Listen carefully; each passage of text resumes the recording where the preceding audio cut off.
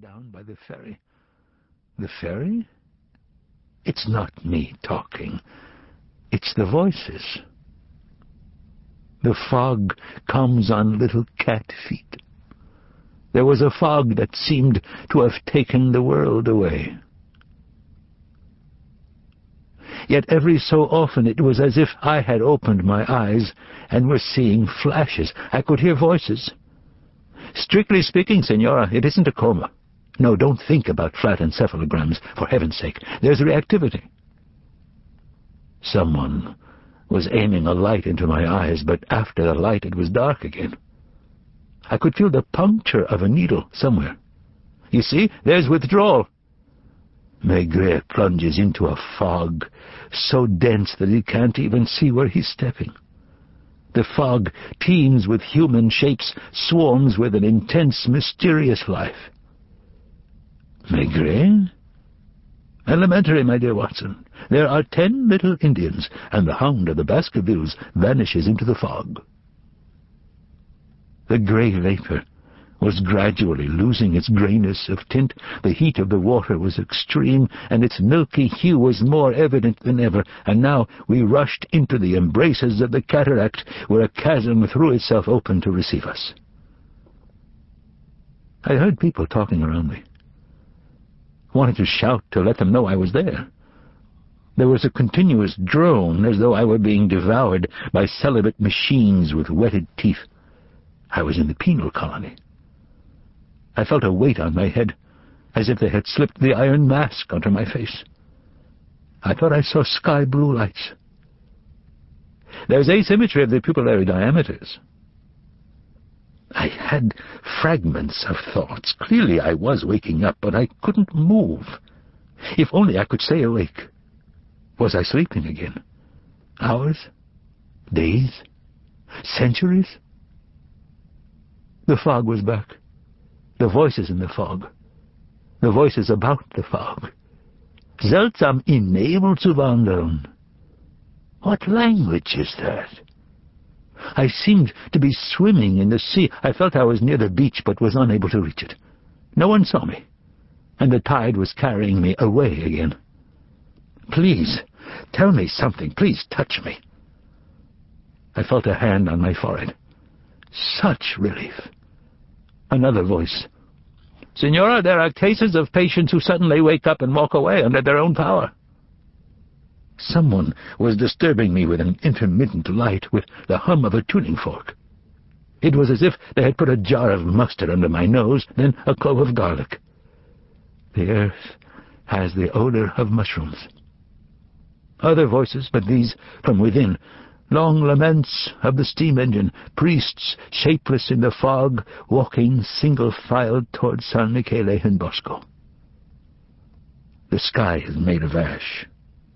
Fog up the river, fog down the river, fog biting the hands of the little match girl. Chance people on the bridges to the Isle of Dogs look into a nether sky of fog, with fog all round them, as if they were up in a balloon and hanging under the brown fog. I had not thought death had undone so many. The odor of train, station, and soot. Another light, softer. I seemed to hear, through the fog, the sound of bagpipes starting up again on the heath. Another long sleep, perhaps.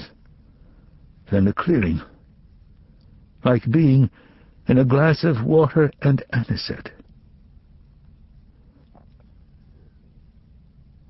He was right in front of me, though I still saw him as a shadow. My head felt muddled, as if I were waking up after having drunk too much. I think I managed to murmur something weakly, as if I were in that moment beginning to talk for the first time. Posco, reposco, flagito. Do they take the future infinitive? Cuius regio, eius religio. Is that the Peace of Augsburg or the defenestration of Prague? And then, fog too on the Apennine stretch of the Autosole highway, between Roncobelaccio and Barberino del Mugello. He smiled sympathetically.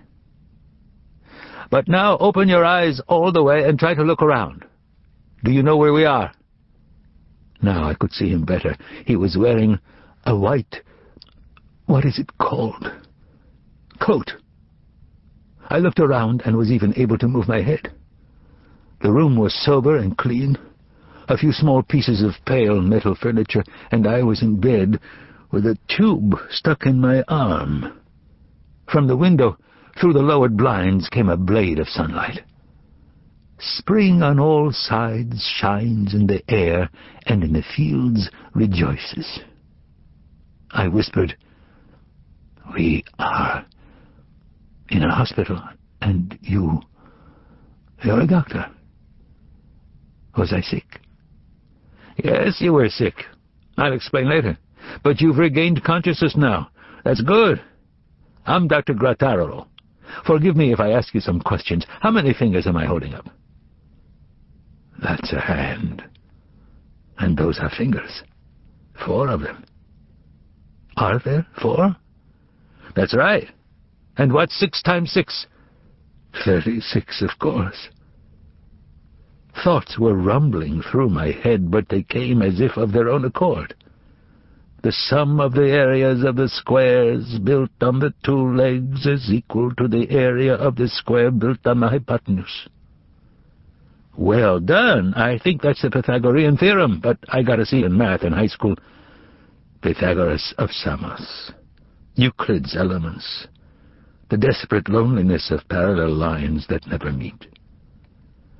Your memory seems to be in excellent condition. And by the way, what's your name? That is where I hesitated. And yet I did have it on the tip of my tongue. After a moment I offered the most obvious reply. "My name is Arthur Gordon Pym."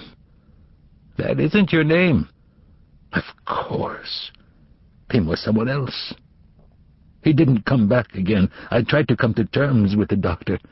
Call me Ishmael?" "Your name is not Ishmael. Try harder." A word, like running into a wall. Saying Euclid or Ishmael was easy, like saying Jack and Jill went up a hill. Saying who I was, on the other hand, was like turning around and finding that wall. No, not a wall. I tried to explain. It doesn't feel like something solid. It's like walking through fog. "What's the fog like?" he asked. "The fog on the bristling hills climbs drizzling up the sky, and down below the mistral howls and whitens the sea." "What's the fog like?" "You put me at a disadvantage. I'm only a doctor. And besides, this is April. I can't show you any fog. Today's the 25th of April. April is the cruelest month. I'm not very well read, but I think that's a quotation. You could say that today's the day of liberation. Do you know what year this is? It's definitely after the discovery of America. You don't remember a date, any kind of date, before your reawakening? Any date? 1945, end of World War II. Not close enough. No, today is the 25th of April, 1991. You were born, I believe, at the end of 1931, all of which means you're pushing 60. 59 and a half. Not even. Your calculative faculties are in excellent shape, but you have had, how shall I say, an incident. You've come through it alive, and I congratulate you on that. But clearly something is still wrong. A slight case of retrograde amnesia. Not to worry, they sometimes don't last long, but please be so kind as to answer a few more questions. Are you married? You tell me. Yes, you're married. To an extremely likable lady named Paola, who has been by your side night and day. Just yesterday evening I insisted she go home. Otherwise she would have collapsed. Now that you're awake, I'll call her, but I'll have to prepare her, and before that, we need to do a few more tests. What if I mistake her for a hat? Excuse me? There was a man who mistook his wife for a hat. Oh, the Sachs book, a classic case. I see you're up on your reading.